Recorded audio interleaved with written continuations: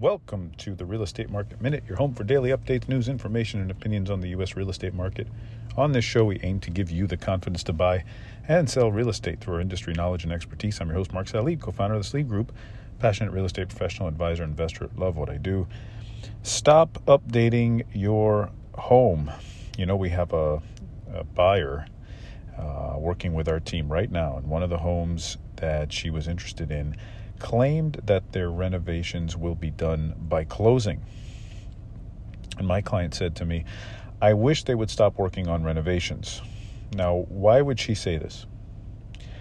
Well, all right, so generally she doesn't want to pay for renovations she may or may not even like. More people are fine doing renovations after they purchase.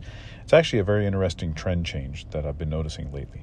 And I think it's been somewhat forced on folks because of the low inventory and lack of options. So many people are much more open these days to renovating a home they buy than ever before.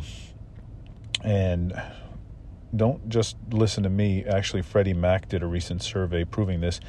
It was, let me see here, it was over 2/5 of folks are okay with renovations after their purchase. It used to not be that way. It used to be everybody wanted something turnkey, ready to go, and I can just move in. But, you know, it hasn't been the case lately. So as a seller, if you're a seller, forget making your home turnkey or move-in ready. All right? It's really not necessary. Just fix what's broken, work on the landscaping, clean it up a little bit, and let her go to this market, which favors you, the seller.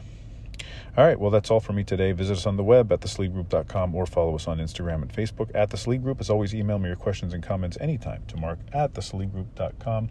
Until next time.